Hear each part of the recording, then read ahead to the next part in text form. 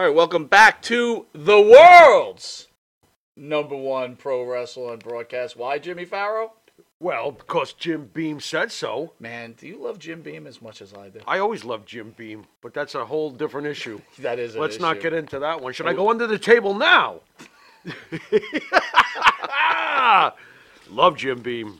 Drink up. I want to say welcome everybody on this wonderful Thursday. We have a real special guest. We'll get to him shortly. At the board is Abe. Abe here on a wonderful Thursday. He's not at the desk right now. That's because he's busy working his production he's busy butt being off. a working bee. Say hi, Abe. Do I have to? He's thinking about What's going on, guys? Hey! Really? Hey! Yeah, there you go. What's going Little crazy All start. right, so real quick, Yeah. the submarine that was investigating the Titanic. on? Okay. You know, Yeah. again, at the time that we were setting up this show, they were still looking for them in hopes that they could find these individuals. And when I got home from work, it was already said that the submarine had imploded. Right. I thought we would just name some of the people who are on that submarine and show a little bit of respect. Okay. I hope I don't hack up their names. I try not to. Okay. Hamish Harding, British explorer and private jet dealer, 58, Right. chairman of Action Aviation. Okay. Shahzada Dawood and Sulman Dawood, Okay. 48, a member of one of Pakistan's most prominent families. Wow. He serves as vice chairman of the board of Engro Corporation. Mm-hmm. And I believe that Shul Dawood was his son. Mm. Paul Henry Nargolet, French maritime explorer. Paul Henry Nargolet, 73, is the Nargolet. director of underwater research programming. Okay. Stockton Rush, Ocean Gate CEO. Stockton Rush was confirmed as the 5th passenger, Right. and they now have been announced as deceased. Jimmy Pharaoh. Can I tell you some weird conversations I heard about this today? Absolutely. Okay. Somebody was saying, well, you had was it $250,000 a person or something like that? Do I have this number right? You'd be close, I think, yeah. I don't know if we're getting just completely insensitive, but somebody was like, well, you paid $250,000 to go look at a boat. You had money to burn like that. Oh, well. Man, that'd be rough. I think those people were artists, like you're an artist. Right. They sound like executives. Well, no, but they're artists, right? They're explorers, right? They're, explorers. Jacques Cousteau was an explorer. Yeah, and these are explorers. They're going to look at the Titanic. Are they at the level as a full-time explorer? No, I don't think so. Can I be honest? If I had the money, I would want to see the Titanic. Am I allowed to say that? Would you fly to Mars? Very simple kind of man that I am. Would you fly to Mars if possible? If I could afford it and they told me it was safe, yeah, I would like to see Mars. Sure, why not? Remember that Martian on the Bugs Bunny cartoon? Little Patty That'd be says the great. son was only 19. Oh, that's I don't know if awful. it's good news for the family, but Awful. from what I understand, that this kind of implosion is an instant, quick It's got to death, be. Which But is, wait a minute, though. Isn't there, like, pressure and stuff? no, see, that's what I thought, too. But Okay. from what I understand, it's like a balloon. You don't even see just it coming. bursts. Boom, done. Well, you're done then. Yeah. And you didn't even have a chance to think about it. Which is kind of I good. think that's yeah. Oh, that's awful. Have you heard anything crazy about that there's 2 Titanics and that the real Titanic never even existed? Have you heard this crap this week? I have not. Yeah, I've been hearing some weird stuff. Anyway, it's absolutely tragic, one way or the other. Besides our wonderful guest today, June 24th, Big Brother star JoJo in studio. Man. That's Saturday at 11 a.m. Ooh, okay. June okay. 29th, wife of Wahoo McDaniel. We're going to be welcoming Karen McDaniel. Another beautiful lady, yep. And a week after that, I've got a special surprise, not officially announced Yeah, yet. I don't see it here. But you will be very excited when you find out. I will. Oh, yes, you will. You want to pass me a note under the table or something? I'm going to give you 2 things and tell me if you could guess. Oh, I'm going to look like a dope. Go ahead. Don't say handkerchief. I'm No, going to be completely I'm lost. going to say could have beaten Backlund. Oh, God, that's a bunch of guys. Hold on, I'm not done. Yeah? Doink the Clown. Oh, no. Doink the Clown. You're not going to bring in the little fella who likes to go after my nutsack, are you? Not putting the two right, clues together. I'm not. Could have beaten Backlund. And Doink the Clown? Well, you know what? Wrong clue on Backlund. Okay. Could have been Backlund. Could have been Backlund? Yes.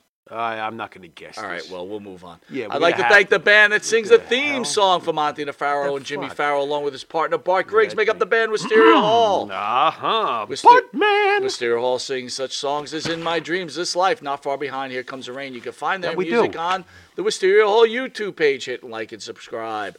Go to Spotify, Apple Music, Reverb Nation. Download all Wisteria Hall's music, which is totally incredible. Do we, again, are we working on a third album? Yep, if we could just get it into the schedule, we're trying. Yep, absolutely. And if you didn't know it, you are watching the world's #1 pro wrestling broadcast. You could catch us on the Monte The Pharaoh YouTube page, the Monte The Pharaoh Facebook Live page. Hear us on iHeartRadio, Spotify, Anchor, the Monte The Pharaoh Twitch TV page. And if you're lucky enough to live in New York, catch us 3 times weekly, channel 150. Hold on. There you go, baby. I tried to hold it, and I couldn't do it. And you got blessed on the air. That's good juju. Amen. Channel 115 every Tuesday at 9:30 and Saturday at 11 a.m. and Channel 20 on Tuesdays at 7 p.m. Where over 150,000 viewers watch us weekly. No wonder the great Jim Beam chose us. That's no wonder at all. We're smoking Impact every week. And guess what? Our guest will be in the reduced version. This is going to be a long interview. Condensed. The cable version will have the bullet points of the interview, but I don't know. You might have to make it a 2-parter, bro. We'll have to see what we got. And listen, guys, really important note here. We're also on the network. We are the premier show on that network. The flagship. Right? The flagship show. Thank you. That's right. The Intuitive Network. Spelled IN2ITIVE. Download it. It's free. Guys, I'm just telling you. It's free. Download it. Documentaries, movies, comedy. It's a mini Netflix, a startup Netflix, which is actually, to me, is better than Netflix. And they have the world's greatest pro wrestling broadcast on there. And again, guys, it's free. It costs you nothing. You're sitting at work, hit the Intuitive Network, play a movie, play a video. But most importantly, play Monte and the Pharaoh. Thank you. Intuitive. Get into it. We'll be right back with a friend of the show, a man, if you didn't know, you're going to know, that movies would be made out of this gentleman's story. I could tell you personally, this is the first time I'm meeting him physically. I've spoken to him many a times. This is one incredible human being, and it's been a long time coming. Guys, if you're watching this show right now, you'll be glued. Tommy Cairo is up next. We show ECWU in a second. Sweet Caroline, pop, pop, pop. The times never seem so good. So good, so good, so good.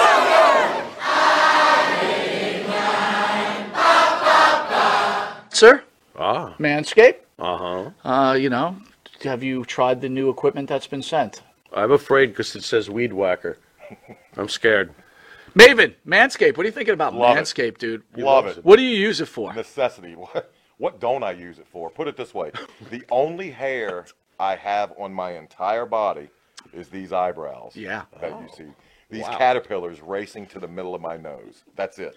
That is it. That's all I have. And that's all I want. That's the So Manscaped is a must. We were talking before the show. There's nothing worse than just hair. Yeah. Right? Hair on a woman, hair on a man. It's just bad. Absolutely. And it's the one thing that the older I get, it starts growing more in unwanted areas. Absolutely. I hate it. I'm going to ask you a question. Uh-oh. Just going to go out there. Oh, boy. Go for it. You're doing a deed. Yes. Again, I don't want you to have to admit this because as men, we try not to admit this. But if you're going to go do the deed on a woman, would you rather have her be hairless or a little hair, racing stripe, or full retro bush? Racing stripe. Retro bush is out. Yes, thank you. Retro bush is out. Yeah. I don't mind a small, well manicured landing strip. every now and then, if it's completely, and I'm talking like baby's ass bald, then I start. Where is that pedophilia line? I don't want to wander into that. That's very Thought of it like interesting. that. I never thought about that. You're a smart dude. Holy shit. So if the landing strip is clean enough for the plane to go in smoothly, you're cool with that? If the landing strip has, like I said, well manicured, Yeah, you can see both sides. It's not Like blinking lights on both sides of that I landing? just don't. I don't want.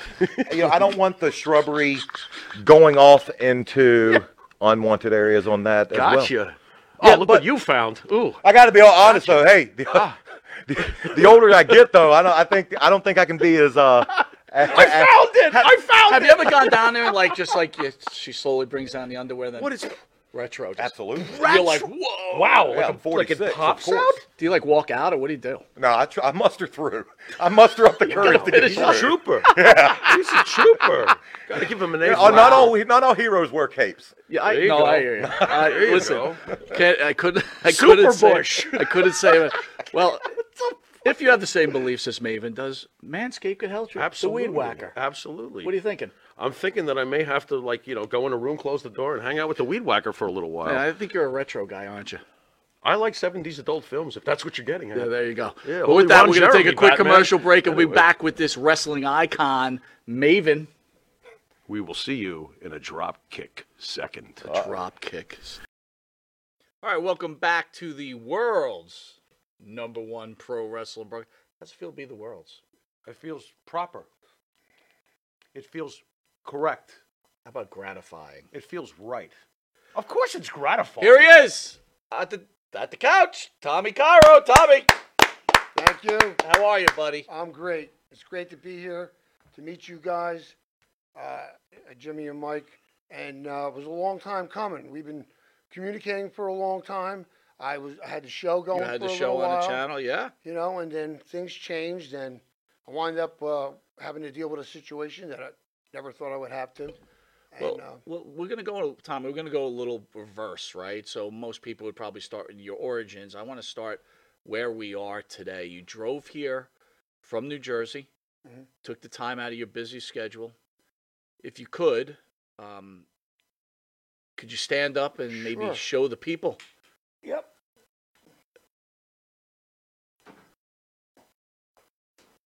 Let me hit the robotic activation. There you go. Okay. So if Will you see me if I walk a little? anyone could see, Good there job, he is. Abe. All right. All right, Tommy. So if anybody doesn't realize, Tommy now has a prosthesis leg, right? Yep. So let's go. Let's Okay. tell the fans Okay. what happened to you, Tommy Cairo, last summer I to will. now.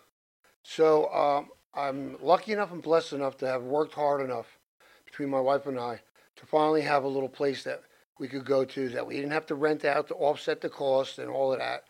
And we wound up with a beautiful place in a gated community with a private beach down in Virginia. So I'm down there by myself. Was in school at the time. My wife's a realtor, so very hard for her to get away. So I was down there and I'm sitting on the beach and I'm still not happy because I'm a worrier. And I'm thinking, my son's in school, but that's not a good enough excuse because when he's off of school, he's home. And even if it's only a little bit of time, I should be there. So I packed up my shit and I went home. But right before that happened, I had gone in the water. And I only went into waist deep. Okay, this is the Delaware Bay. This is the Chesapeake Bay. No different than if you go in the water in New Jersey in the summer in the heat. You got bacteria, the whole 9 yards. Well, I felt like I got stung. And I remember being stung by grabbing the fins of a fish in Florida. And it was like the same feeling, like a numbness. So when I looked at my leg, when I got out and sat on a chair before I decided to go home, it was a area about from the top of my knee to the inside of my groin, and it looked like some kind of state. It was just a thin outline, nothing in the middle. That was it. Well, But you could see a line. you could see it. Yes. So are you like, whoa, what is this? No. Or- no. I'm like we all are. Yes. When you go to a doctor, dermatologist, he can't identify exactly what it is. Contact dermatitis. And what do? You put a little triple antibiotic on it, and you go on your way. Well, that developed into a whole week that I had sepsis shock and didn't even know it and was walking around. My wife bringing me to the emergency room, and that quick I ended up, they had to take my legs, my toes had turned black, they had to take my leg, I have 8 inches below my knee still, which gives me the mechanics of the knee. And that area that we talked about, which my wife kind of like, debated, oh, I don't think you got it from, whatever it is, that thing that I got in the water developed into the largest wound. I had plastic surgery on this. I had to wear a wound vac and a whole 9 yards, and it hit different areas. And if you know that pneumococcal and that flesh-eating disease, which gives you the sepsis, it doesn't discriminate. It can hit you in 4 different areas that aren't connected to each other. So I got my foot, my toes, chopped it off. Then I had an area here and this big area here. On top of that, because I was down between rehab and a hospital 74 days on my back, I wound up with a bed wound on my butt, which lasted healing-wise as long as everything else. But I think you're almost understating it, Chris. Us who were friends with you and people even closer to you, you were close to death. Okay, so my wife had to fill in the blanks for me. So I go into the hospital, an emergency room, and all this just moves so quickly. Well, so, let me just ask you a question. You see this line, all of a sudden, are you seeing things happening to your leg that you're like, I No. need to go to a hospital? No, What makes you go to the My hospital? wife. Your wife. I'm taking you to the emergency room. I don't remember that. A week before, I'm taking my son to youth group, and I said to him, I think I know what's wrong with my foot. I think I sprained my ankle. That's the last thing I remember. And my son said he heard me talking to myself in a room. I had sepsis in my system for a week. I was walking around with it. Wow. Poisoned. The doctor says that's inhuman. All right. Liver failure, kidney failure, on a ventilator, AFib, sepsis with sepsis shock, and psychotic episode. I told everybody I was going to kill them. I told my wife I would kill her. I told my daughter, I said, would your pastor approve this? I thought I was being committed. So I do remember bits of that when I was in recovery after surgery. I told the big guy there that I was going to come back and shoot him. I told my wife I was going to shoot her. Completely out of it. So I got Kevlar mitts on to not harm myself because I was violent, psychotic. Well, I'm thinking, I'm trying to rip through them with my fingernails, right? And nobody will talk to me. My family had left. No water, no food, okay? I said, you know what? I just figured out they're not trying to have me committed. This is hell. I'm in hell, okay? Then I had this vision that I was sent back to the door where you go to heaven by the devil, who appeared with long fingers and just weird. This is like, I don't know if this is like part of the psychosis or whatever, or if I almost died and I came back. Don't know. Fact of the matter is, I should have been dead. 65 and still alive. So my wife gets the word that your husband may not make the night. So she contacts my friend, Paulie Bycow, equalizer from ECW, my heart, my top guy. And she says, they told me he may not make the night. He said, don't you realize who's laying in that bed? You've been married to him all these years. That's the fucking Iron Man. He's a tough son of a bitch. He ain't gonna die. 3 days later, this doctor worked on me like a fucking animal. I wake up to an Indian doctor standing down looking at me, and I love them guys because they're so smart. And he said, all your levels are back to normal. What? I don't even know what he's talking about. Right. All that had to be filled in by my wife. So I was walking around poisoned, should have been dead 5 different ways, and here I am. Thank God. Lost my leg, but it's either this or 6 feet under. Now, did they figure out what they think happened in the water that day? No. I somehow got the flesh-eating disease. I believe that whatever stung me, of course, was infected because it's in the water. Right. And it's July, and it's hot, right? So all the right conditions, and I'm a diabetic. So to tell you how cautious I'm being, I went back to Virginia for the first time in almost a year, okay? And I was walking. I couldn't go until I got my leg. I got my leg a week before. Was new at walking on it. And I had steps there I knew I had to negotiate. So I couldn't go until I knew I could walk. I got the leg. I walked up the stairs. I did all that. I got stung on my knee, on my leg, and it blew up and it looked infected. I went right to the doctor and I said, I ain't taking no chances. He put me on an antibiotic and I've been treated. So this is what I have to do. You know, I was always like, what are you doing with your hands all the time with the whatever, bacterial? Now I know. I don't want anything foreign getting into my body. I'll never swim in any body of water again. My tub and my shower, and that's it. You know, I'm not taking any chances. They weren't able to determine what stung you? No. That's amazing to me. But the shit moves so quickly. Yeah. Right? And he said, the fact that you walked around that long, he said, well, we're not surprised because you're alive. When I went to all 3 doctors right after the amputation, they treated me like I was walking on water. It's like, you don't understand. We didn't ever expect to see you in this office. And last week, I had to go to the guy that actually cut my leg, and I walked to him across the room and hugged him. And he said, man, I can't believe it. He goes, let me ask you this, Tommy. You're an athlete, and we're going to get into that whole athletic background from your bodybuilding to becoming a pro wrestler.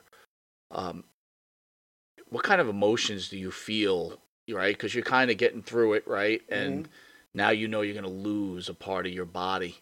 What are your emotions before it's going to happen? And then what are your emotions after it happens?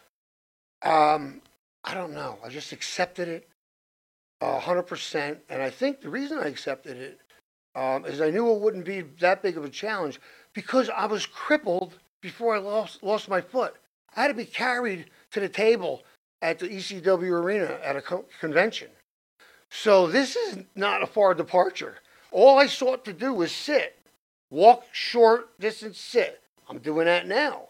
But at the same time, I have to try to correct my back and my hips while I'm learning how to walk. That's tough.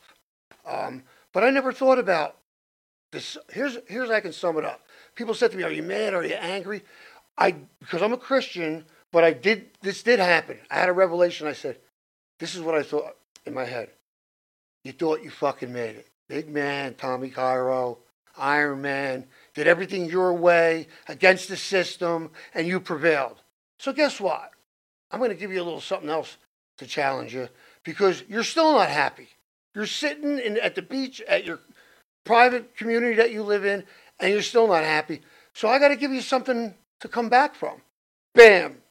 I'm taking your leg. I need you to do something. I need you to figure out why I kept you.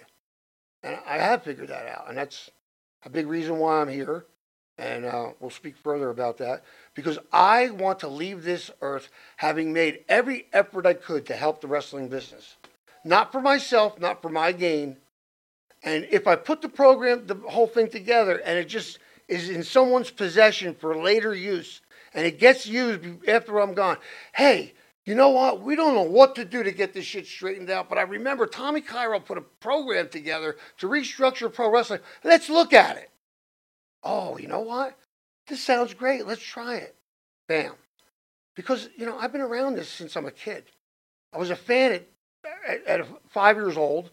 There's a picture of me in Florida at the pool at 2 years old. In my hand is a bodybuilder magazine that you can see with the guy on the front and a lat spread. And that's how I won some of my competitions. That was my signature pose. So the seed was planted early. Would you say that you were toughened up by wrestling, or were you just tough to begin with, and wrestling was the perfect thing for you? Wrestling wasn't tough enough for me. There you go.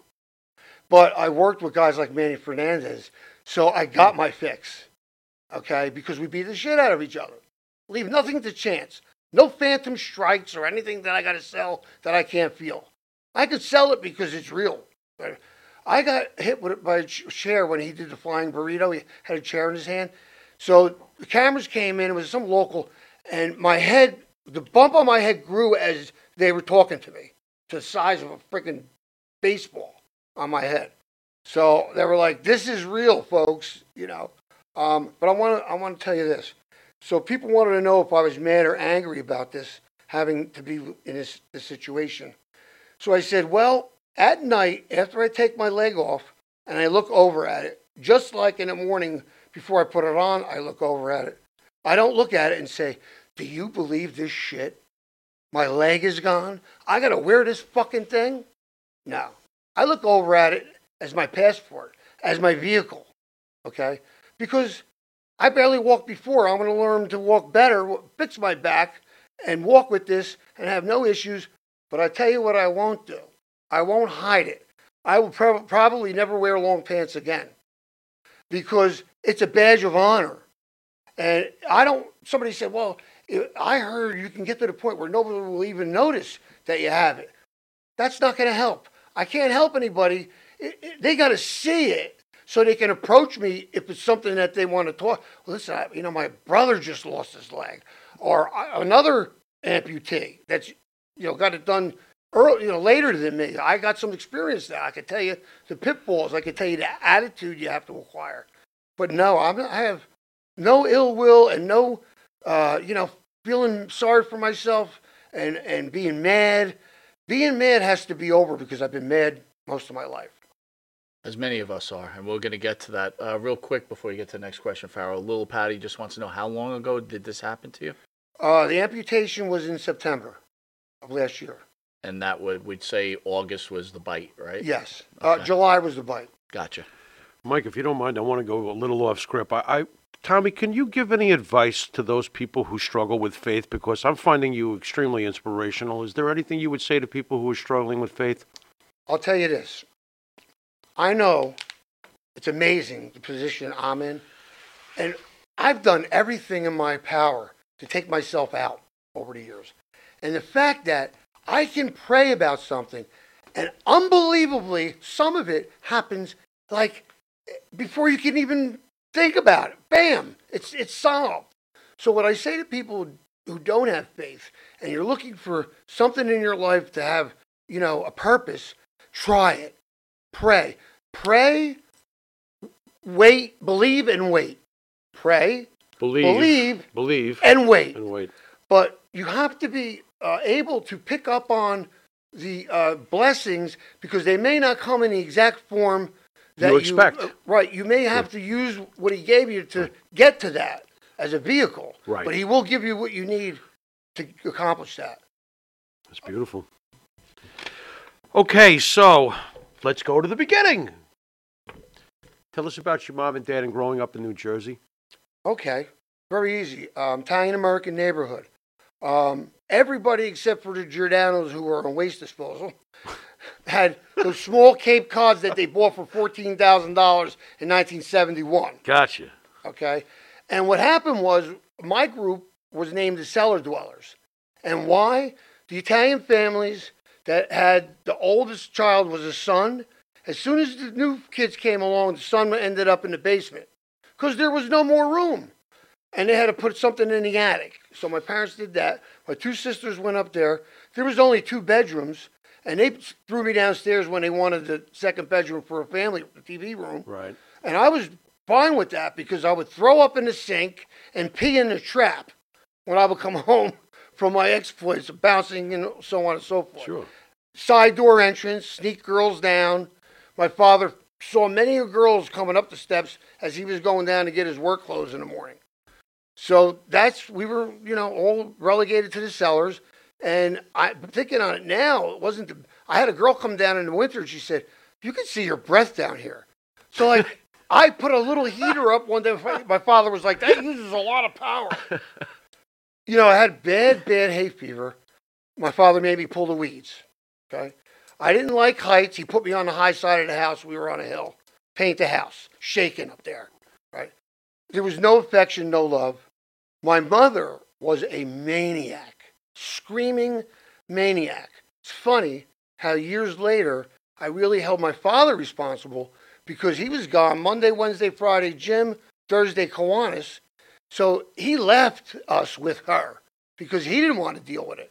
So in the end, I didn't blame my mother and I didn't have any ill will because once I had to go on some medication to calm myself, I turn her on to the idea of maybe going to seek some help.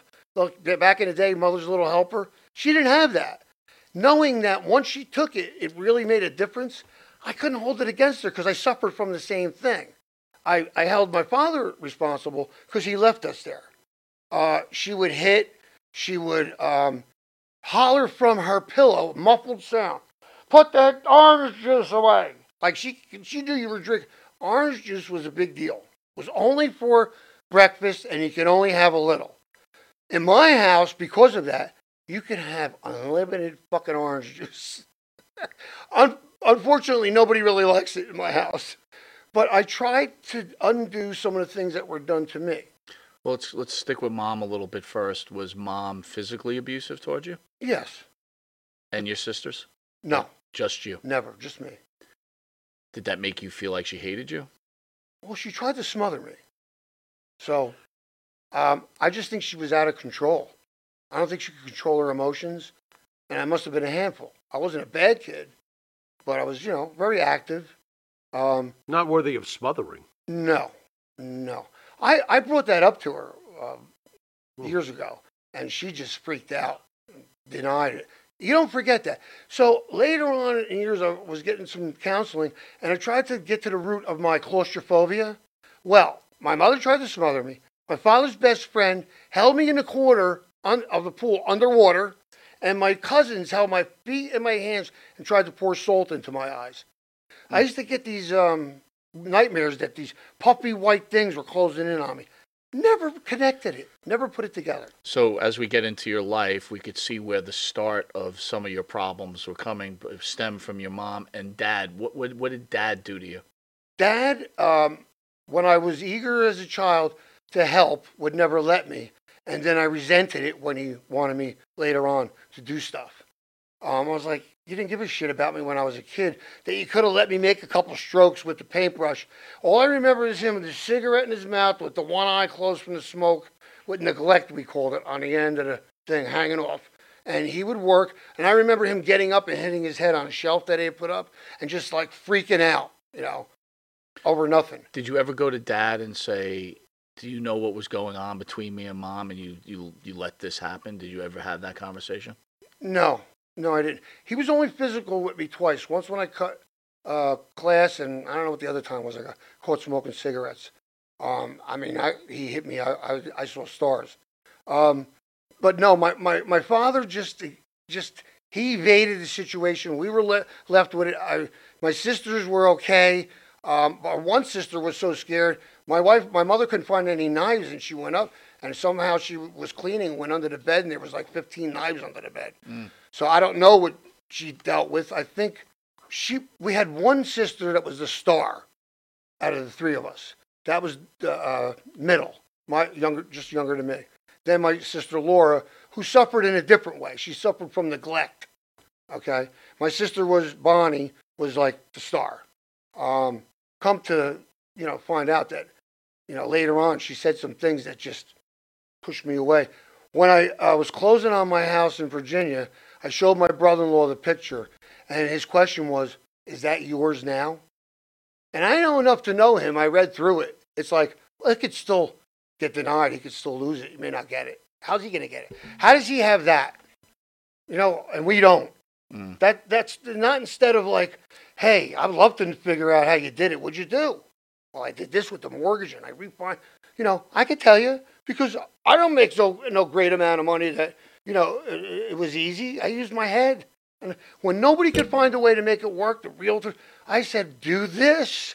And they said, yeah, that's it. That's the answer. And it was refi my current house for what I have left on it, which is only less than 10 years, right? And take no money and just put it all together. I ended up with a second property at the number that I said would be feasible. If I could do something for $700 a month, and that's what it is. My insurance and my taxes down there are $800 a year. 2.5 blocks away from the beach. Somebody said, well, that's where you got stung. Jersey's the same thing. A guy who got stung in the Barnegat Bay or got cut on a trap, got infected. It took all four, everything, 2 arms and 2 legs. That's all. The guy's got nothing. Like, that's a recipe for a noose. Like, I made it through this, but I wouldn't make it through that. That's a tough one. Is mom and dad still with us? No, I lost them both, not just doing all of this craziness. I lost them both. Wow. And 2 cousins. One who was just retired, walked out to get his mail and got run down by an elderly man. Strange question on my part. Mom and dad passed. You're going through what you're going through. What are your emotions on that? Are you indifferent? Regarding my parents? Yes. I'll put it this way. They were so insignificant in adding to my kids' life or my life that it's just like I haven't seen them. Like, they're not dead. I haven't seen them. Because that was the norm. We didn't see them all that much. And they didn't do anything to, foster a relationship. Never said, let me come and pick up the kids, take them for the day. Never, I could ask them and maybe get them to help me out, but it was always unsolicited, Do you think that the lack of support and emotional love from your family might have gravitated you even closer to your relationship with God? Oh, yes, without a doubt. When my mother would go to work at a place called National Yeast in Belleville, she would leave me on Fairway Avenue with my grandmother. And I always just putz around, do stuff, go outside, never had any trouble, deliver old newspapers to the neighborhood. And so my mother would come and pick me up, and she would always ask, how was he? And the answer would always be the same. He was as good as gold.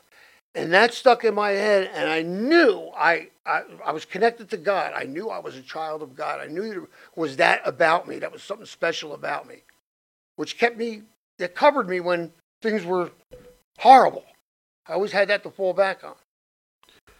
How about bodybuilding? Not to switch gears so quickly, but when did you decide to get into bodybuilding? Was it when the picture of you at the 2 years old with the magazine in your hand? That was the seed. Did you see the picture of me real skinny lifting and weights over my head, black and white? I think they're in there. They're floating probably around. be up there. Yep. Okay. So in my town, we had an Olympic champion by the name of Phil Grapaldi. Competed in the Olympics.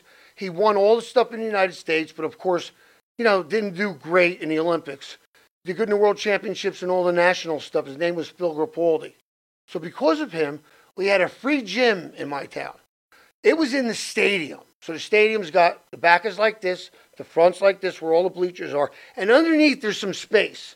Well, that's where our gym was. It was a hole. There was no, really, the floor had holes in it. There was gutters on the inside to catch the water. There were no mirrors or anything like that. And almost everything was plate loaded or barbells or dumbbells. That was it. And I remember sitting in the parking lot of the high school, looking across the field at the stadium where I was going to be tonight in the gym, and this kid's in my ear about a party or a dance. He goes, did you hear me? I said, what? He goes, are you going to the dance tonight? I said, what dance? He goes, right here tonight, there's a dance. It's every Friday. I go, bro, you know where I'll be? Up there in the stadium lifting weights. And I was so in love with it and so proud of it that when they took a picture for the local newspaper of the members of the gym, it was me and the young kid across the street, Tony Castelli. They had a barbell at our feet and all the guys standing up. And we were smaller, so we kneeled down and we had our hands on the bar. Like, I got my hand on this, man. Like, it was amazing. So I was schooled and brought into the world of Olympic-style weightlifting, which was in competition to clean and jerk and the snatch. And years ago, they had the press, too. But they determined by the 72 Olympics, they eliminated the press because it was so similar to the jerk and it was hard to judge. Guys were bending their back. So I competed actually before when the press was still in. I was on an Olympic lifting platform at 12 years old. 12, 13, 14. Bro, if you know the weights I was at, I think at 14 I was like 114-pound class, lifting these big weights. And then I got sent to Oklahoma from the town.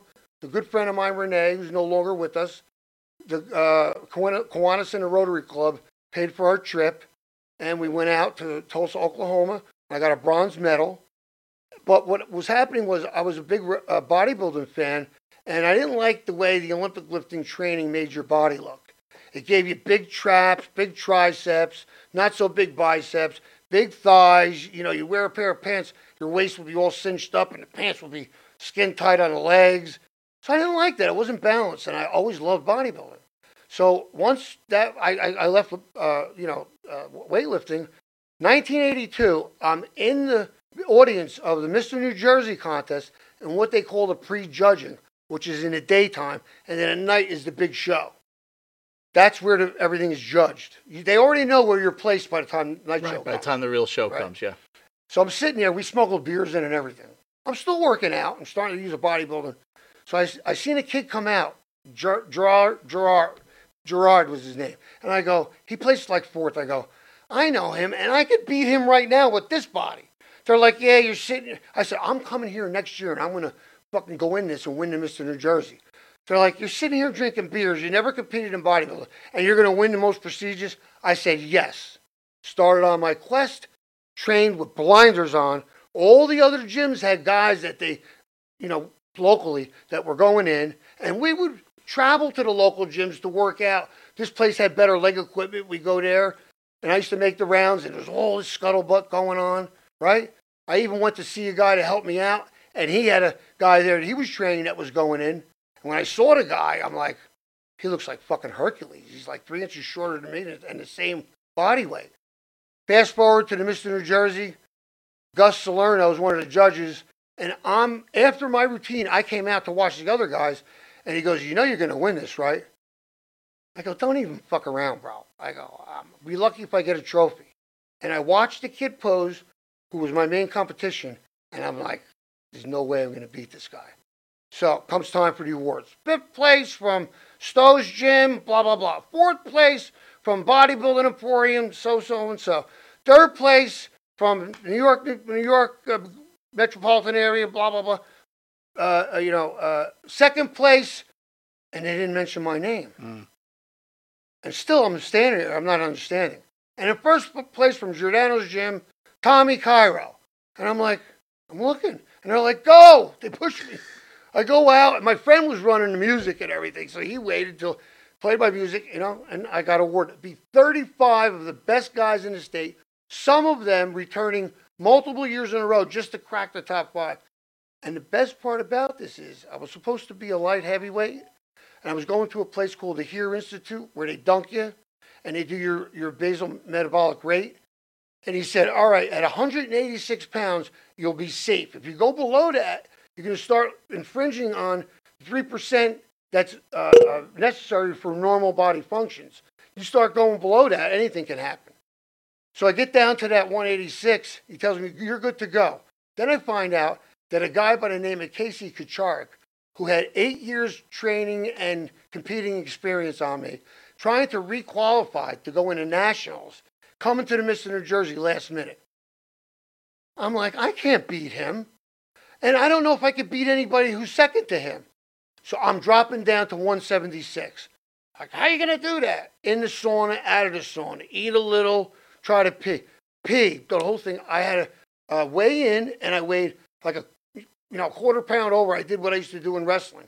I went in the showers with a fucking plastic bag on, put everything on hot, sweated it out, spit, cut my nails, do whatever, right? I get back, thing goes right in the middle. I make the class. That's why I won. I was superior in my conditioning, like ripped.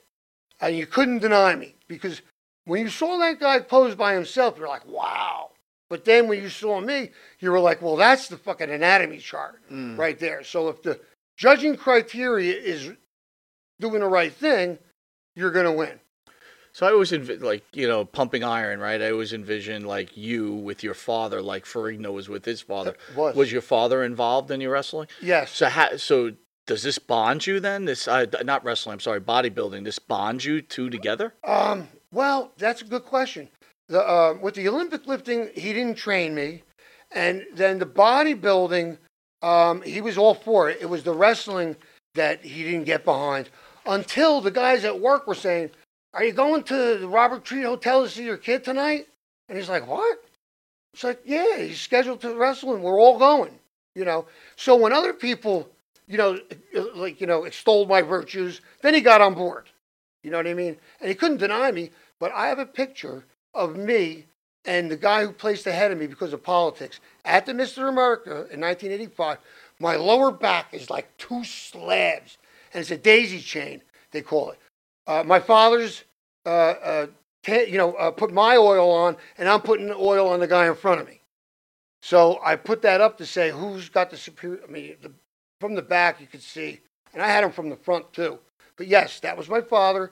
Was there through all of that. Flew out to the Miss of America. I had a girl with me. He left. You know, he was whatever. My father would follow me home. In Newark when I lived in Newark. I had a girl with me. You know, he knew everything I did. He showed up at every club that I worked in to make sure, I was safe, and he knew what the surroundings were like. So, yes, he did. But if I had not done anything that made him proud, I don't think I would have had his support. All I remember him saying is, you don't stick with anything. And honestly, everything I've ever achieved was done with people who told me, how are you going to do that? Everybody wants to go to Japan. How are you going to go to Japan? When? Everybody wants to win in bodybuilding. How are you going to do that? The kid in the gym that doesn't compete looks better than you. Did it. I'm better. He's got no background. I got it all. So, I can't be denied it. I'm in many arenas. And that's why, like tomorrow night, I'm writing a tribute to my brother-in-law. Grandfather, brother-in-law, uncle, me, all in a union. I got to write him a tribute. And, I forgot my point. Damn. Anyway, where do you get all this confidence from? Because it certainly wasn't your parents who was installing this thing. Where does this come from? Having to look at what you accomplished. They say when you have feelings of uselessness and so on and so forth, logically, you have to look at your life for real. And if it doesn't line up with how you feel, you got to rethink your whole thing. It's like, you did all of this. You know what helped me out of the funk I was in? I was sick for 90 days, what I think was COVID. I didn't get the shot. I wouldn't. And I was putting up all my stuff in my room, my man cave.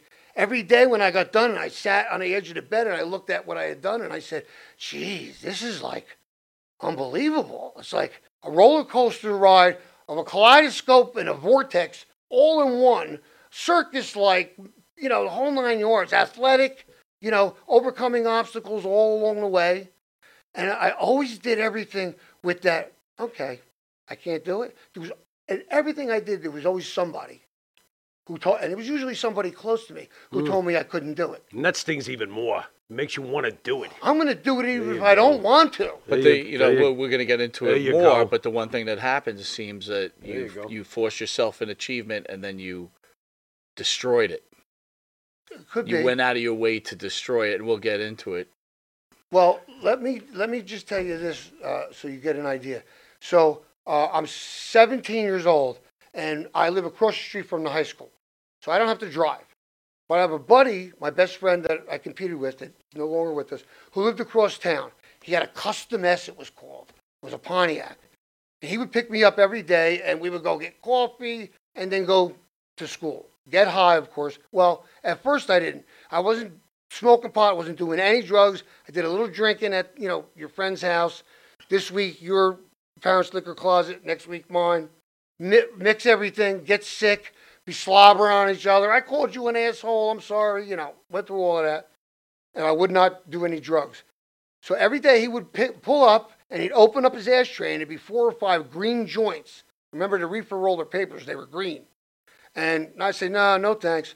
So this one particular day, I'm getting ready to leave. My mother's screaming from the pillow. And what I would do to counteract it, I couldn't scream at her out loud. So I would go like this, I hate you, I fucking hate you. And I left the house like that, and I got in the car, and he opened up that ashtray, and I fucking grabbed a joint, and I lit it up. And I've done other things which I don't do anymore, but pot has been in my life since I'm 17. I quit for 1 year, lest we be persecuted any further. We've been hiding, shucking and jiving for years. Preach. Okay? Yep. Leave us the fuck alone. Yeah. You're an alcoholic. You sat in my yard and drank 3 fingers of whiskey. Thank you. And when you asked me how I deal with my pain, and I said marijuana, you freaked out. Yeah. I said, you got some nerve. I said, you're going to drive my street now drunk.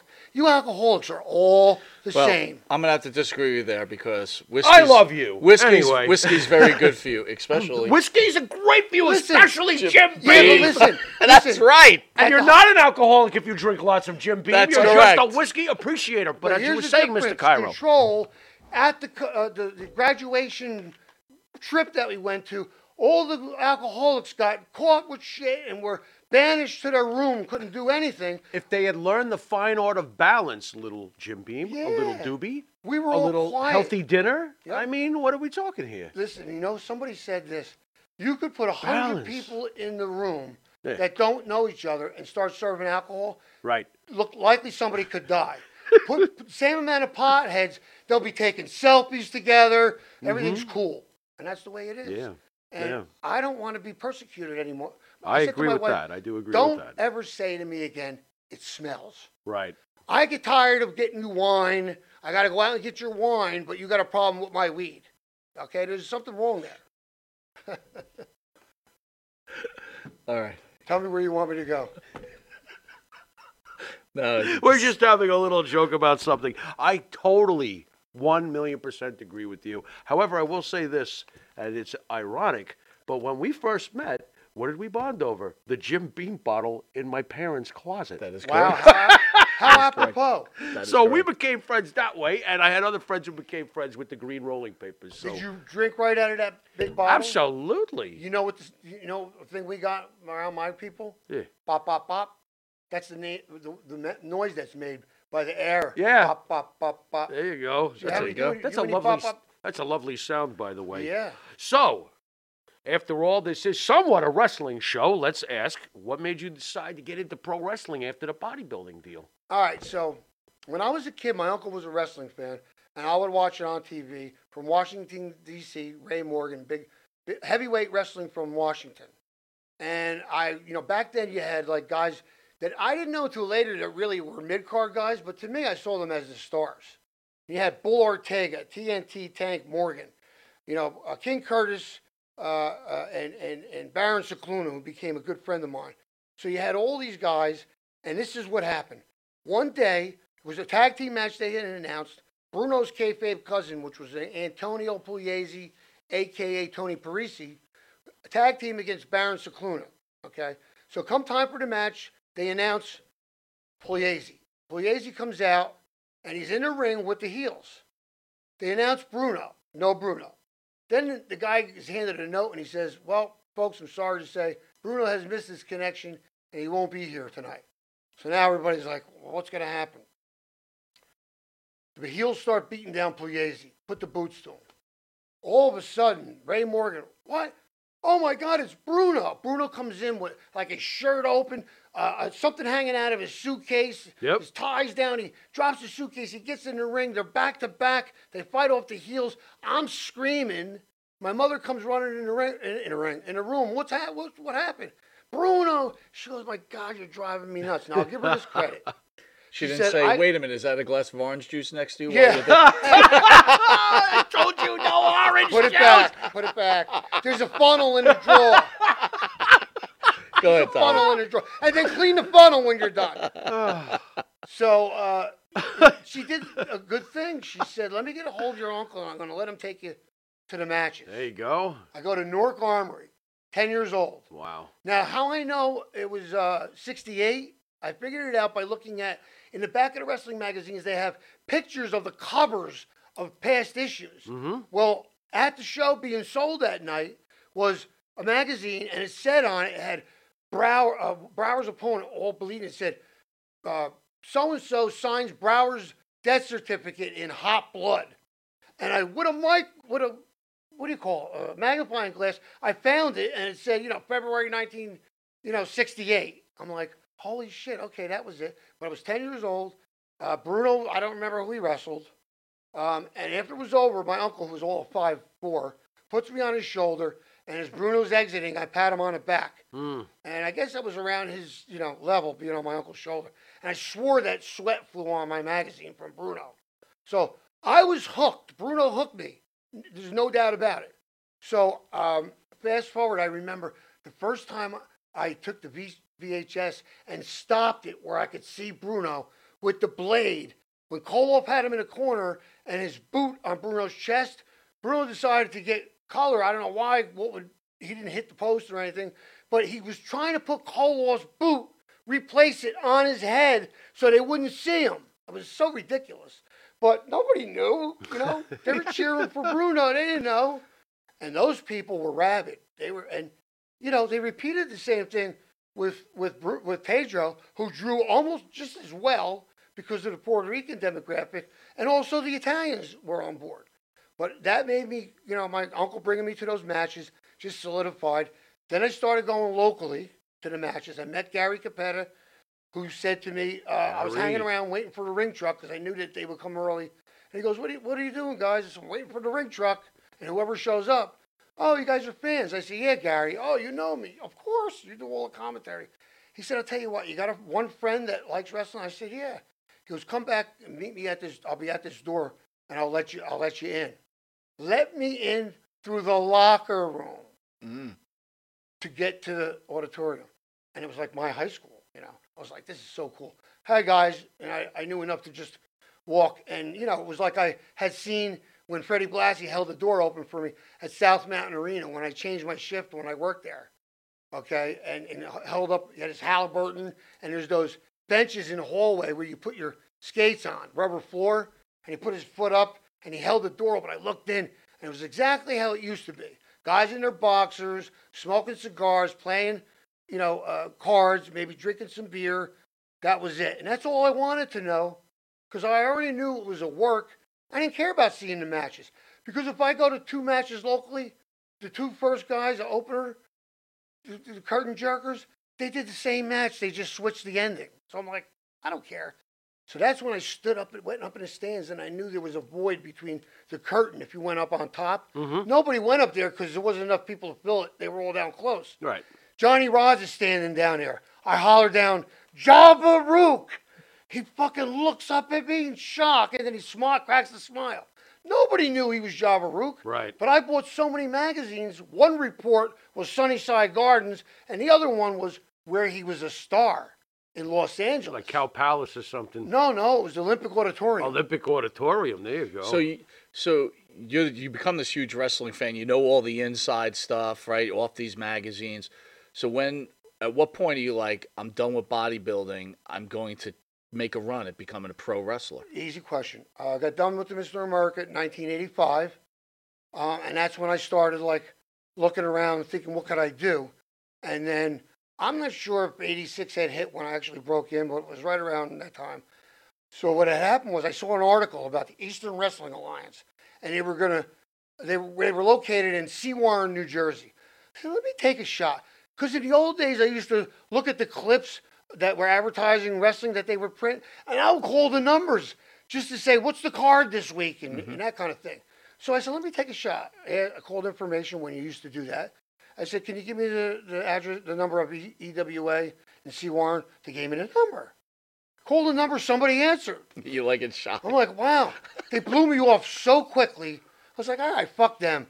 I found out when they were running a show at the Wet Banana Sports Complex, which unbeknownst to me at the time is owned by Gary Capetta's family at the, not sure where the name of the pier that it was on, but he had Ted Petty's, I didn't know at the time, ring set up for these shows they were running. So in the old days, how I broke into the business was I'll tell you the people maybe later, but one of the key people was, Gary.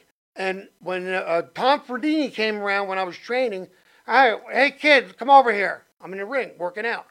I said, what? He goes, take this number and call me next week. I'll give you the directions. I said, to where? East Lyme, Connecticut. I said, for what? He goes, would you get hit in the head already? You're going to wrestle. I go, I'm in 2 weeks in training. He goes, I already watched you. You come up to East Lyme, Connecticut. I'm like, now I got to get gear. I don't have any gear. But you got the look. You could tell you got the look. Just came off to Mr. America. Real quick, we'll keep going. But you quit bodybuilding. Now, you got to tell your dad, which he loves, right? He's so into you bodybuilding. Uh-oh. Hey, I'm done, Dad. I think I'm going to pro wrestling. Dad says what? Oh, boy. Yes, the only thing that saved me with that was he would once in a while watch some of it with me, and he knew that these people were something special.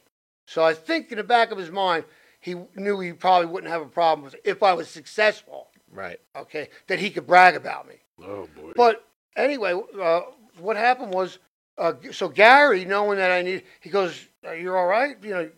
I said, "Gary, I don't know, I don't have no gear." He goes, "And I really don't have the money." I said, "I'll be honest with you." He said, "No problem." He gave me a $100 bill and the address or Gary. phone number to B&A Boot Shop, Paris, Arkansas. They're the only ones that really made boots back then. Take a piece of paper, trace your bare foot, and send it to them with the $100. They'll send you the boots. And while you're at it, call K&H. You know who that was? Carl and Hildegard. They made all the wrestling gear back then. Everybody got their trunks from them. I called them. I got the measurements. They sent me the trunks. I got everything just before the show. So I go up to East Lyme, Connecticut. Hold on. You Yeah. get the outfit. You put it on. I'm sure you're in the mirror, right? You Of got the course. boots. Got Yeah. the trunks. Yeah. Put it on. What are you thinking? I'm thinking, I'm a I feel wrestler. like this is normal. I've There you always go. been used to being in front of people. Yeah. I know I can do this shit, okay? A guy who's a promoter picked me to go there and work for him after only 2 weeks in training. Here's what I knew: to listen. And always anybody that I worked with in the beginning, that was what they said. He listened well. That's when the healer used to call a match. In the ring, no pre-plan. If you approach those guys in the locker room to go over stuff, they say, stay the fuck on the other side. We're not going to talk all that, try to remember shit. That's too much of a burden, So anyway, what I did was, tell you what happened was I called that number. They blew me off. But when I went there to the show, I'm standing in the corner, what they call the block pose, like this. And I'm recently off to 85 Mr. America, now filled out and blown up. Mm-hmm. And the guy says, "Wow," he goes, you look good. You got some physique. Did you ever think about getting into the wrestling business? I said, yes. As a matter of fact, I called somebody. And they blew me off. He goes, "Who'd you call?" I go, "You." He goes, "Oh, we don't know. It's a closed business, and we didn't know what you look like." I said, "Oh, it's like a different story now, But EWA was Dennis and Murdy Galam and one other guy, Jimmy Ryan.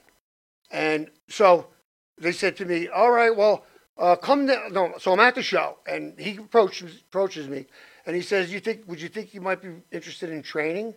I said, "Yes." I said, "But if it's anybody here that I saw wrestle that's doing the training," because I knew they did that a lot, except for the one guy in the mask, I said, "I think I could probably teach them. I got martial arts experience, amateur wrestling experience. I'm a bodybuilder. You see my body. I can already do this stuff." He goes, "Well, as a matter of fact, it is. It's Ted Petty." And that's how I met Teddy. And he started training me. And already, I was ready to go better than a lot of guys that were already working. Real quick, because I want to keep going Yes. on with this, but just touch on Ted Petty. Was he really the toughest guy you ever met? Nobody, I'll talk about this. And by the way, more Ted Petty, depth. for people who may not know, was Rocco Rock. Rocco Rock. He was Cheetah Kid. Yep. He was we were tag team partners, and there's pictures of that. He was Antonino Rocca Jr., and I was Mr. New Jersey.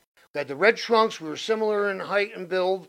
We loved all the same, type of thing. We loved the business, and he was a blessing because I lived off of that short time I had with him. He sent me and a guy by the name of Davey G, who used to work for the Morton Downey show, on the road to go up into New England, where I won the IWA Junior Heavyweight title. Met a kid named Brian Walsh, was a great inspiration and helped me out tremendously. We did a loop up there, set up the ring, go back to the hotel, wrestle, tear the ring down, and decide, do we start our trip back or go back to the hotel and start it? So we were on a schedule, and it was like a 4-day, Thursday, Friday, Saturday, Sunday. And it was a lot of work, but we tried to set up the ring early so we could work out. But Ted Petty was one of the He was true the real deal. badasses, right? Real deal, boxer, shooter, amateur wrestler, and trained with a guy by the name of Bobby Bold Eagle. I forget Bobby's real name, it escapes me, who helped train me, worked under the mask in Japan and internationally when nobody was doing it as Panther, and put me over by Teddy's recommendation after a very short time. And he's just sent the text that has that article about me facing him for the junior heavyweight championship, and he said, you worked hard and you always did a good job. I had no problem. So I came up with those guys. You know, Pete Reeves, who was a mid, low card guy, jobber, was his aunt was my mother's best friend. So when I found that out, every time I saw his car, I'd run across the street and bust his balls. Gary Capetta, all these people I met young in my life, so that when I started showing up as a worker and they were around, they were like, oh, hey, that's that kid. You were only a kid. Mike Cicluna. I got so close with Dick Worley. Dick Worley. And one of the best The compliments was when he met my wife, and he looked at her and he goes, you're married to this guy? She goes, yeah. He looks at me, he looks at her, and he goes, my condolences. And do you know that went right to my heart? Because that means more to me than anything. And afterward, after he passed, his daughter got a hold of me and said, my father adored you. Every time he came back from a show you were on, Tommy Cairo, he could do whatever he wants. He could make it in his business. He could excel. When you got Davey O'Hannon, Pete Reeves, Mike Cicluna, oh my God, it's endless of the guys that schooled you and led by example. You know what Davey O'Hannon said to me? He said, that door in Wildwood, it takes like 4 seconds to close. Make sure you go to the end of the first hallway and make a left where nobody can see you, because you know what guys do after they're carried out? As soon as they get through the threshold, they stand up regular and they start high-fiving each other. Do you know how many people see that because you don't know how long it takes for that door to close? Smart shit. Yep. You know what I mean? Detail. Detail. And in that Wildwood Convention Hall, I sat with Bruiser Brody on his last match before going to Puerto Rico, where he was killed. And he said to me, bro, I want you to throw me out of the Battle Royal. Back in those days, I thought staying in was the best thing. Right. After a while, you want to be the first one out because it's very easy to get hurt. People don't realize that they're not set up for any spots or bumps. You do that maybe when there's 4 guys left. Sure. But never when everybody's in there. So maybe Miller Mascaris really did know. No, Mascaris was a genius. Oh, I'm not winning. Toss me out. Less work. So here you are. You're on a fast track in pro wrestling. You got the build. All the other wrestlers are representing you. That you got to start maybe thinking to yourself, look, I think I'm gonna make it in this. I'm gonna be a big time guy. Here comes ECW. How does that start? Personal favorite company. Well, first of all, I want to tell you that my wife asked me, what do you want to accomplish? I said, I want us to go to a couple shows every week, and I want to be booked, and all I want to do is break even, and I'll be happy because I'll be working towards my goal. I said, and listen, if we're home, we're going to go out and spend money anyway. So we'll spend money while we're there. You'll shop with the other girls, like, Peaches, and my wife used to hang out, go to the Foreman Mills right next door to ECW Arena. All right, so I'm talking to Pitbull, Gary Wolf, and I'm asking him about, where I can get some work. And at the time, he couldn't, but he said, call this guy Todd Gordon. He's looking for some guys, and I think maybe you might be able to get some work. I called Todd, and he suggests that I go up to a place in somewhere in Pennsylvania where he had this variety club, which was a home and a summer program for kids with disabilities. And he said, I'll put you on, you can work a match, and, we'll go from there. So I said, can I bring somebody to work with? He goes, absolutely, because I know I had a better shot working with somebody. So who did I bring but Little Guido? He was working as Damian Stone, okay? We go in there, that building. I said, listen, once we get out, I was already on the track of shocking people. So I said, we got to impress this guy. I said, so we'll spill out right in front of him and light me up and I'll light you up. Okay. Well, we got a standing ovation. Okay. So Todd books us for the Philadelphia Sports Club first pilot for ECW TV.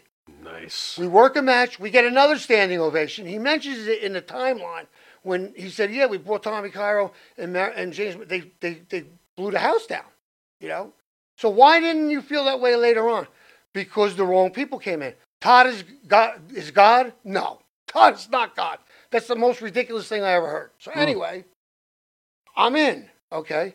And it's early. Got the Wolf Man.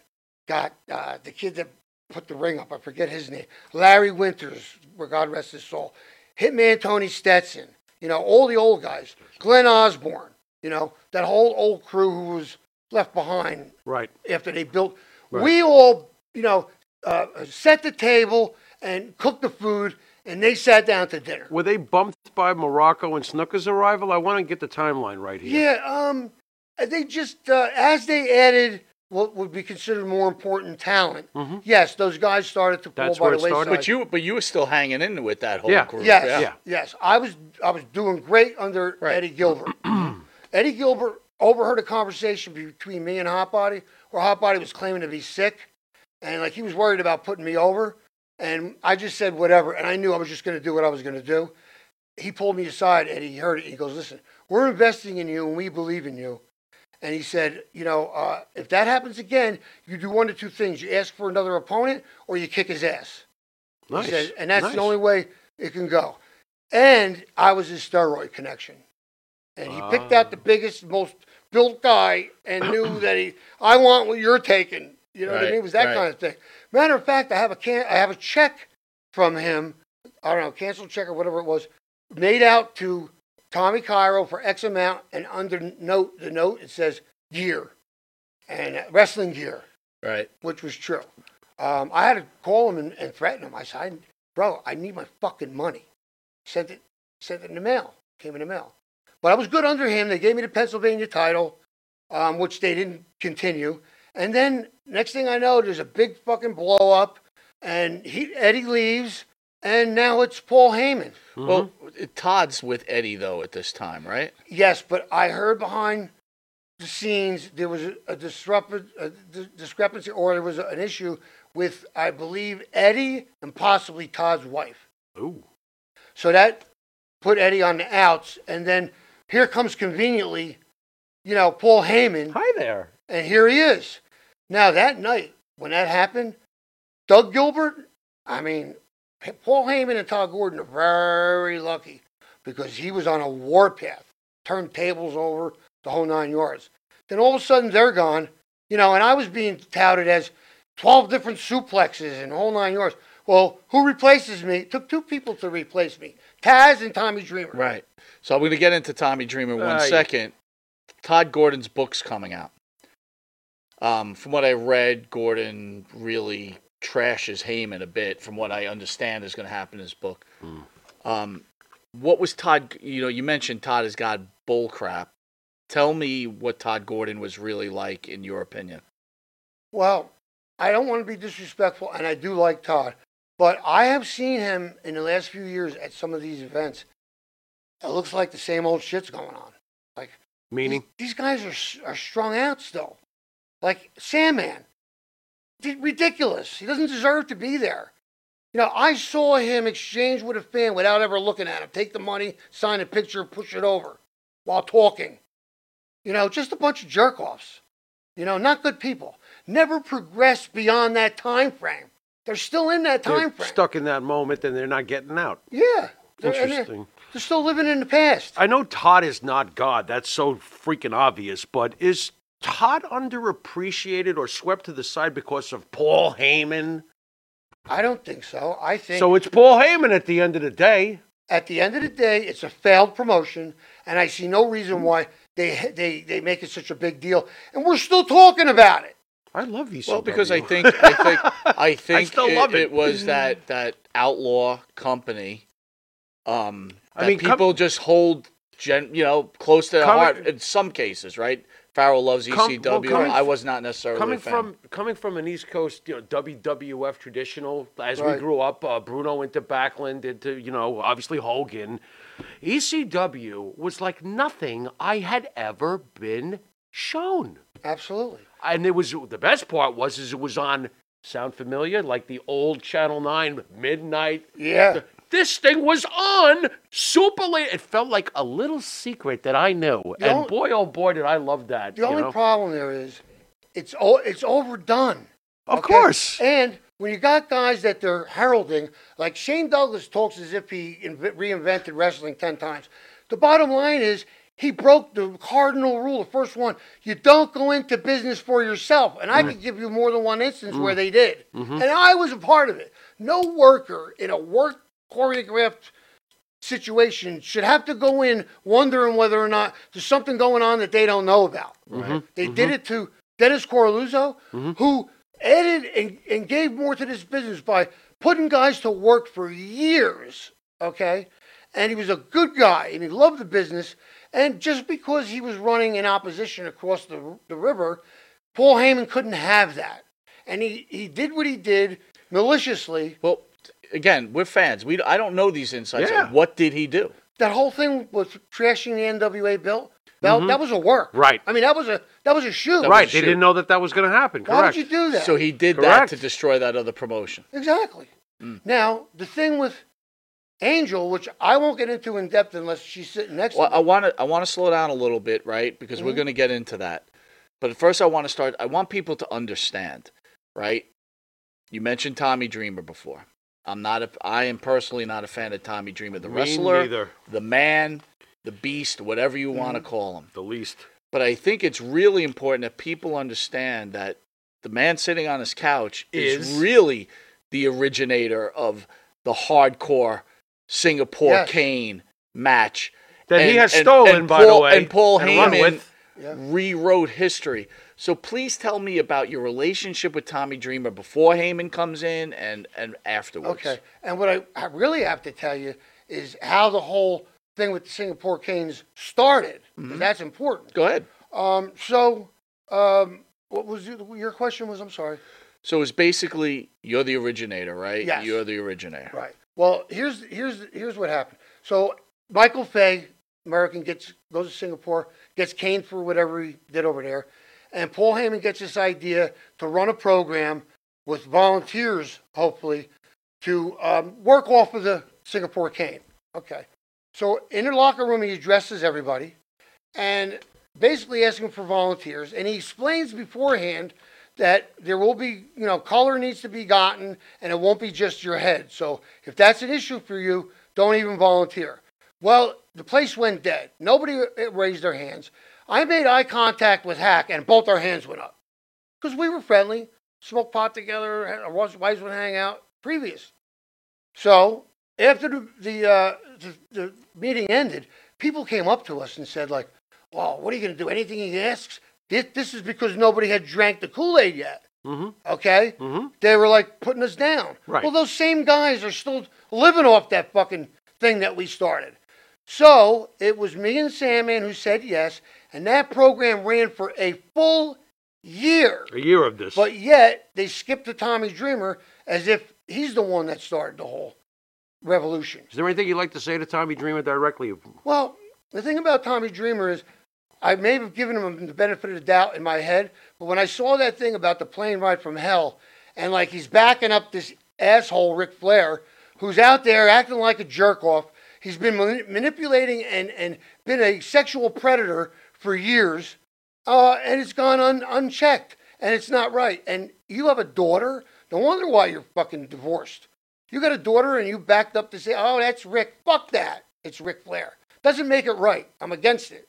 Needs to be straightened out. Just like all these years, the rats. You know what? That's a bad thing. And if it still goes on, there's girls, too young for that, and there should be somebody monitoring it. And I have a whole fucking system to how that could be done. It really needs to be addressed. It's been going on for years. And many women's lives are ruined. And if you could visit those girls who were put through that, I can tell you that their story will be miserable. I believe we have interviewed So your a girl your that you have partner had or that your former kind of experience. partner, Angel Amorosa, came on, and she named quite a few sexual predators. One being Bobby Fulton, Yep. Another one being Dominic DiNucci, Yep. and then accusing Mick Foley and Tommy Dreamer of sexually abusing her in the ring. Another couple of charmers. What do you know about that? And is this maybe Angel embellishing, or is this real? No, if you read what I read, you would know. It's kind of like some of my stories. The first impression you get is, that ain't made up, because you would have to have some fucking mind to come up. She's got dates, times, everything, and it's really graphic. And I'll not be the same. It's like I tell people, young kids, don't look to conquer everything, because there's shit that you can't unsee and it will affect you for the rest of your life. And that was added to the list of things that will affect me for the rest of my life. Here's what I know. Nobody could handle me one-on-one in that locker room. Nobody. And I'm leaving out my friends. Teddy, the Pitbulls, I'm leaving them out. Right. Nobody else. Paul Heyman would love to have fired me. Why wouldn't he? He didn't have the balls to fire me. So he let me stay there, tried to bury me, which I didn't let happen. If you've seen when he put Chad Austin out there, when he told Chad that he was going over, Tad was like, Tommy's going to fucking kill me. He's like a main guy. And all of a sudden, I'm going over. Well, I gave him a beating. I threw him from one end of the ring to the other. And then I had a misstep where I landed. He put his feet on the ropes and he pinned me. Any goofy gimmick they gave me, I made it work. They wanted me to be a construction worker because I looked badass. I had the biker, do-rag. I had a full, leathers, and I looked the part. That was too much for them. I had to build. I looked the part. But why wouldn't Paul want to use you then, right? You had the look. You had everything. Why would he say, no, this isn't the guy I want? Was it politics? No, Like you didn't... he knew by how I carried myself that I wasn't going to drink the Kool-Aid and I wasn't going to be up for what he had planned. This guy's going to be a problem. But I got nobody to send out there to do anything. I don't have the balls to do it. And I only left because I couldn't fucking walk. And part of that is Tommy Dreamer. Here's what's crazy. We're in this, it's me, Hack, it's Cactus, it's Dreamer. So Dreamer's supposed to, dive out on us. But you got to make connection with me at some point when we're out on the floor so we know you're coming. Right. You just can't come. He just comes. So in the middle of us still dealing with somebody else, we got to catch Tommy Dreamer. Right. And on another occasion, when I did a spin kick on the floor, which is he's on one corner, I'm on the other. I run towards him, and I jump up and I spin. The way to catch the person is you kind of catch his leg and you fall back. He put his hands up, which I ricocheted and landed on my tailbone, which is I'm crippled because. So are you trying to say that Tommy Dreamer was in on it with Paul Heyman and was trying to run you out? Yeah, they had to talk about it. Do you know what he said? What Heyman said to Angel when he said, we're going to poke you, maybe with the stick. And she said, be careful. And he said, why? It's already fucked up down there. Really? Can you imagine? That's crazy. Okay. Dreamer said this. No, Heyman. Heyman. Now, here's what happened. I'm selling, first of all, know this. When I asked Angel why it was going on and I didn't know about it, why didn't you tell me? She goes, your daughter was just newly born and I knew that you would end up in jail because I know you. So she kept that from me, knowing I would have fucking straightened that. I would have stopped their party in a heartbeat. I didn't walk through the back entrance. I didn't deal with these guys after the matches. I had a wife I was loyal to. I wasn't snorting coke off of hookers' asses. That's fucking ridiculous. When you have one girl, especially underage, and multiple guys in one room, you're half a fag. You're half a fag.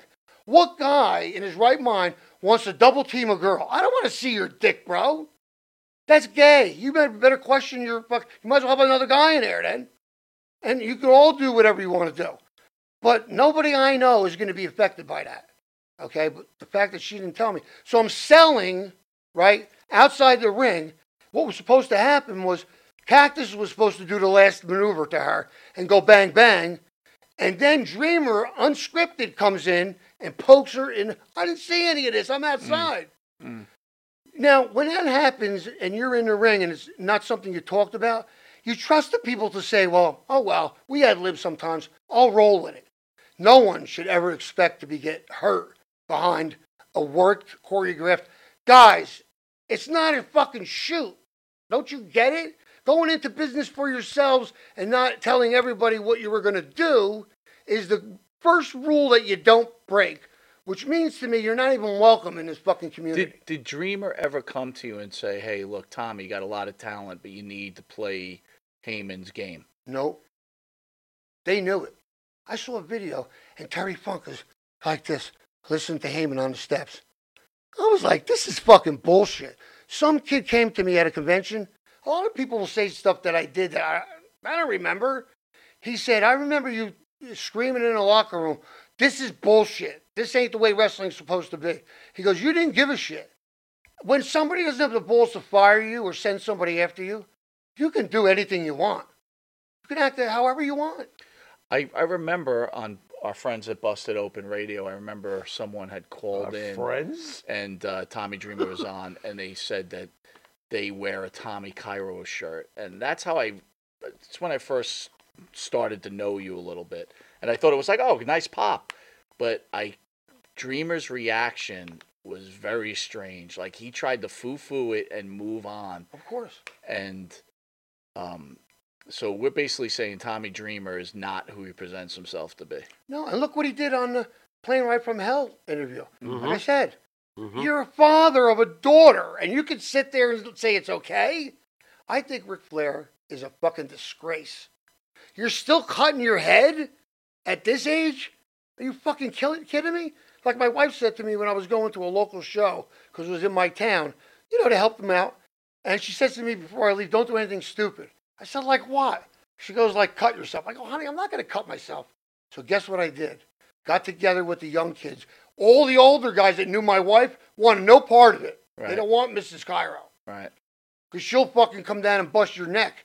They said, let's get a piece of tape, get a red marker, and we'll put the tape over your head, and we'll just put like little dots like it bled through. Bro, it looks so fucking real. So I come home. It's like 11:45. My wife's like, oh, you're home early. I said, yeah.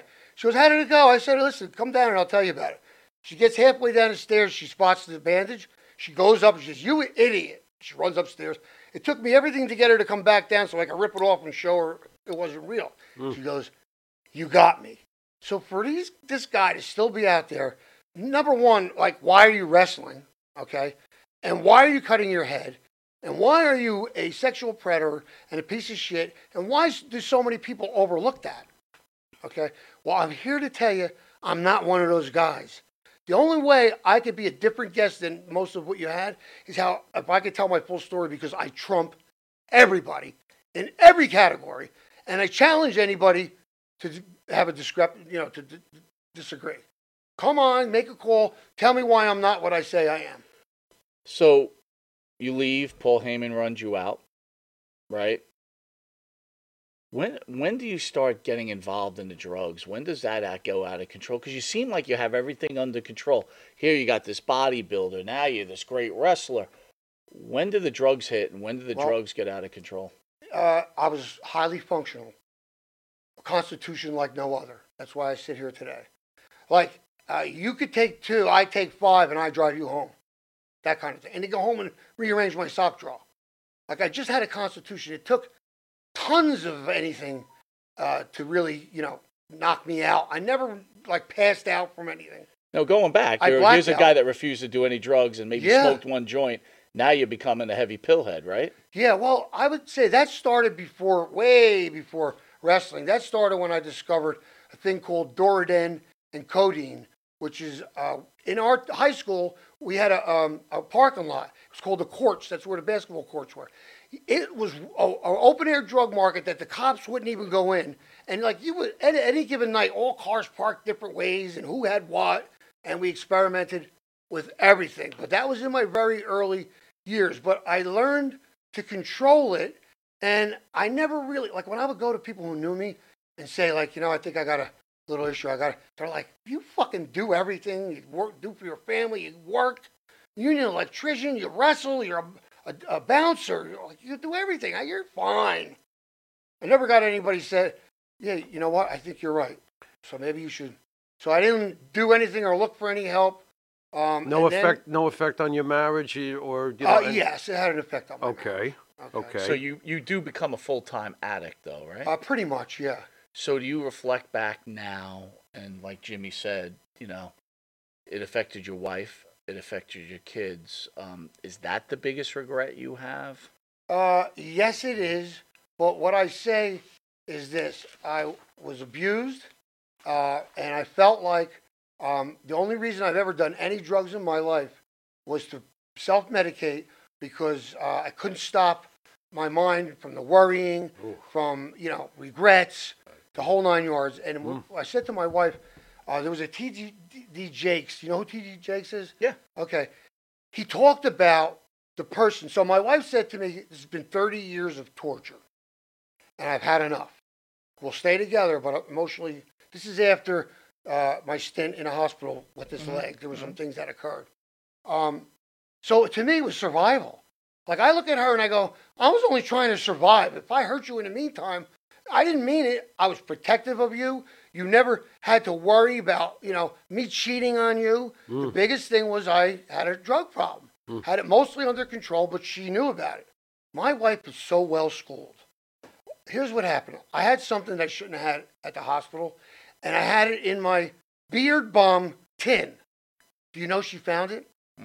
I came out of, we stopped at a wrestling show where Sonny and Chris were. I had my young daughter and my wife with me. Doc Diamond, who used to run all the shows, he put a couple Xanax in my top pocket. Do you know we went to get ice cream, and my wife stuck her hand in my pocket?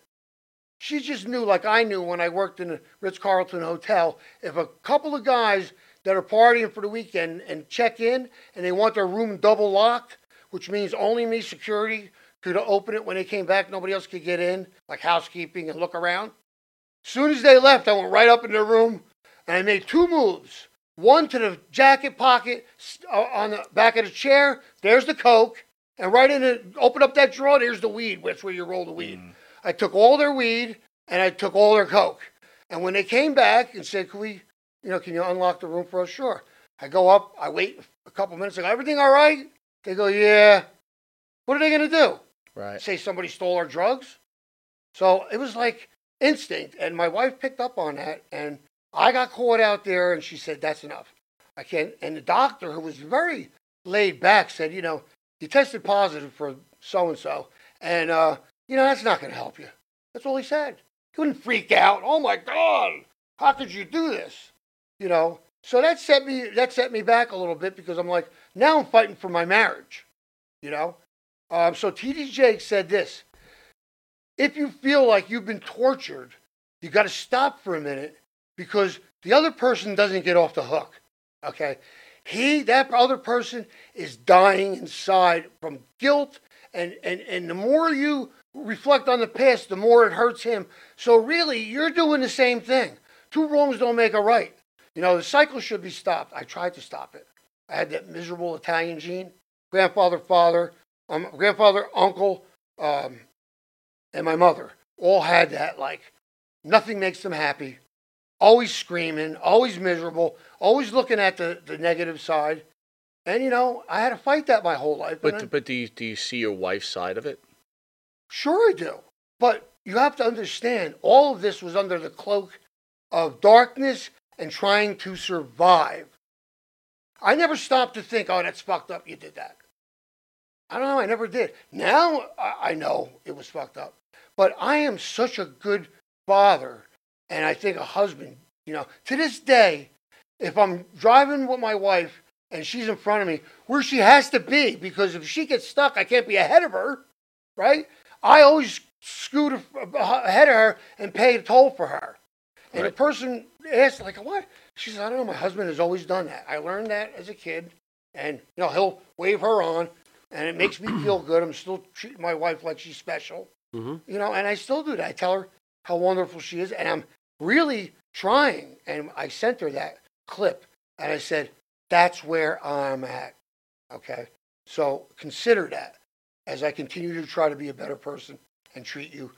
I think the man's biggest dilemma is he's always bigger. A lot of guys are bigger outside of the home than they are in the home. In the home, you think my son gives a crap about my wrestling career? The only reason he acknowledges it because my nephews find out, and they're like, oh, they mimic the me and Angel. Get up off your feet, rise and pay homage to my new manager, the Virgin Princess Angel. They know that, word for word.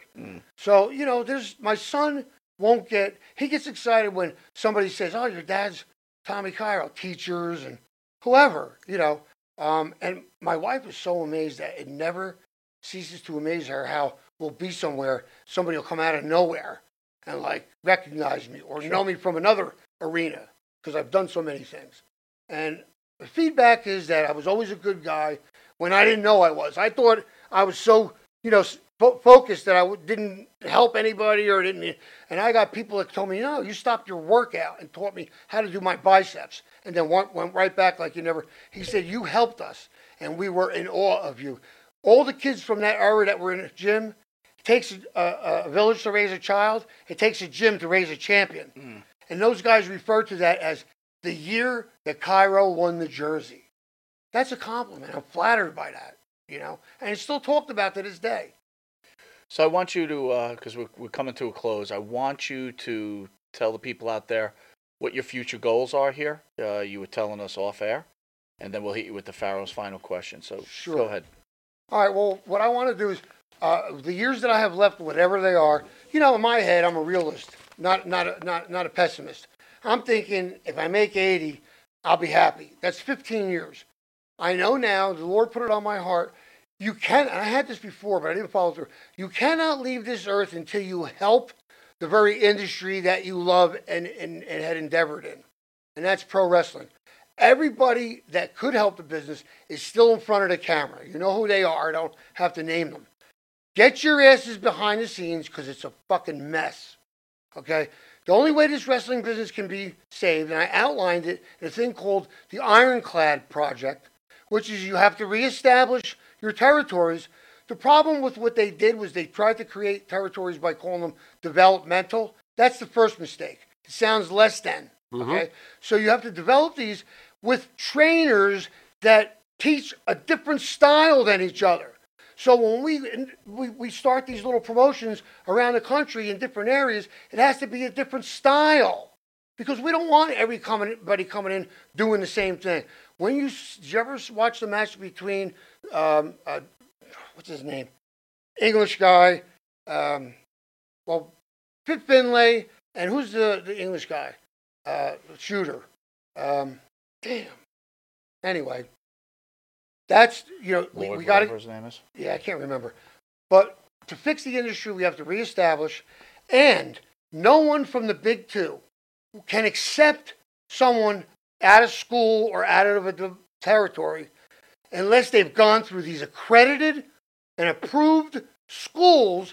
And we want to know that if, whoever it is out there that's a wrestling legend that is doing the training, he can't pass it off on somebody else. We want to know he's involved in overseeing the training because that's the only way the kids are going to get the benefit. If you get, who's your trainer over there at, give me somebody's name, Austin Idol's Wrestling School. Oh, his name is James Smith. Well, who's he? Oh, well, he was a guy. Well, what's his working name? Well, he didn't really work. What? So he's training you? I'll give you this. I've seen guys who could do that and do the drills and all that. But who's teaching you the psychology and the ring etiquette and how you act and how you treat people, how you introduce yourself when you come in, how you come clothed, do you look decent, how's your gear, is your ring work sloppy, can you lock up solidly, are you sending a guy only partially across the ring, he's got to run himself the rest of the way, which is fucking stupid. Are you waiting for 3 minutes for the guy to get to the top rope and you're not doing anything to sell what he gave you last, which is what he should have pinned you with in the first place? Going to the top rope is ridiculous. I would say, if I see you, grab the guy's head, pull it up to you, and you put your head down and you talk to him, you'll never work here again. How do you do that? And you're doing it right at the camera. Right. Okay? If you can't growl and talk, check him, Rev. He's got the tights. 2 tackles, drop down, leapfrog, hip toss. You got it? 2 tackles, drop down, leapfrog, hip toss. Very simple. And I've had guys, we do that in sections. Now he's got me in a corner, and it's a perfect time. You lay into me, you tell me a joke, you tell me the second part of the joke the next time. I used to have that happen. Sal Balomo. Okay? So the wrestling business needs to be fixed, and it's going to take 10 years, and it's going to be an investment, but you have to come out of a school that was approved. That's the only way we know, and we have a certain criteria, and as soon as you break that criteria, You get one warning, and then you're gone. And we won't call them developmental. It's just a territory. That's it. We don't even have, nobody even has to know that it's connected to either of whoever's the big two at the time.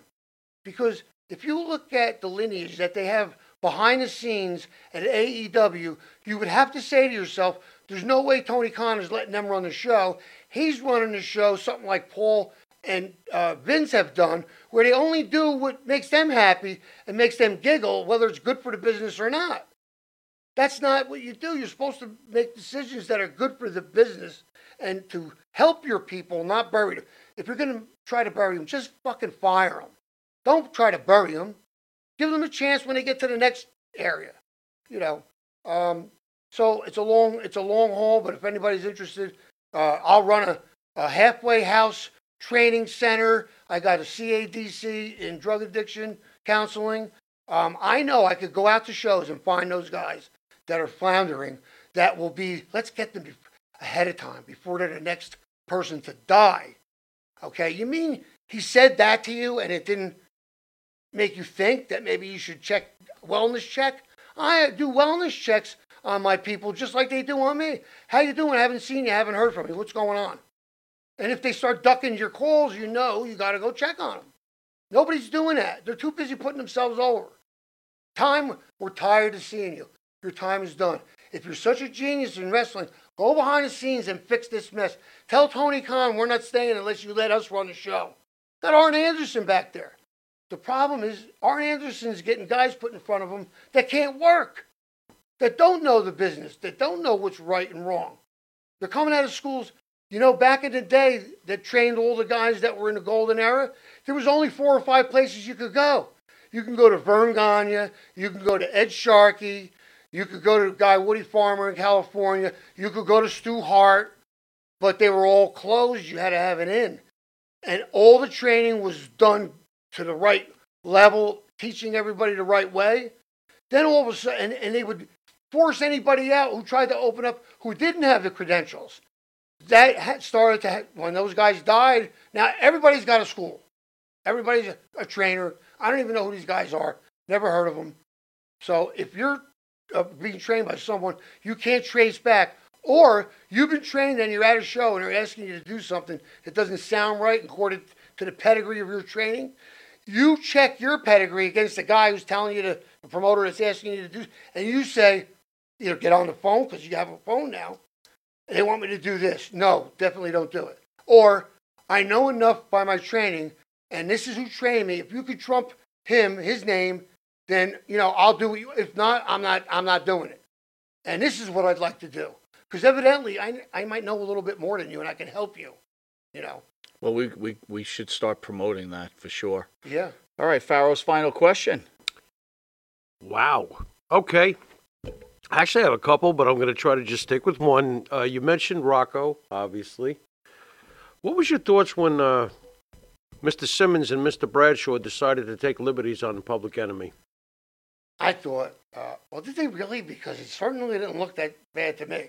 Well, to the fans, right, Mike? To this Yep. day, they all, they say, and they themselves say that they, Well, I know this. Johnny was a so-so tough guy, but Teddy was the real deal. He could have handled easily either one of those guys. No problem. So they got away with one there. Yeah, and I think it's terrible that, even Paul Heyman, he never, ever, talked about any of Teddy's legit background and just kind of made him seem like he was a nobody, which is, I don't know why. I really don't know why. I don't even know why he had a problem with me. I believe that he knew right away, this guy ain't going to be with the program. Okay? I walk and talk it. I'm not in for no bullshit. I'm here to do a job. Angel and I got this snuff from Sal Balone. He brought it back from wherever. It's brown tobacco, fine, and you snort it. Well, they turned that into they're snorting heroin in the locker room.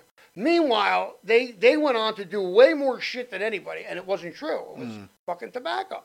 I never was in an ECW ring compromised, ever. Period. Okay? Just didn't do it. There you I go. always waited, and I got far from the arena all on my way home, smoked my joint or whatever. There was no real hard drugs at the time. It was a few pills here and there. No, at one point, yeah, it got out of hand, but it never ruled me.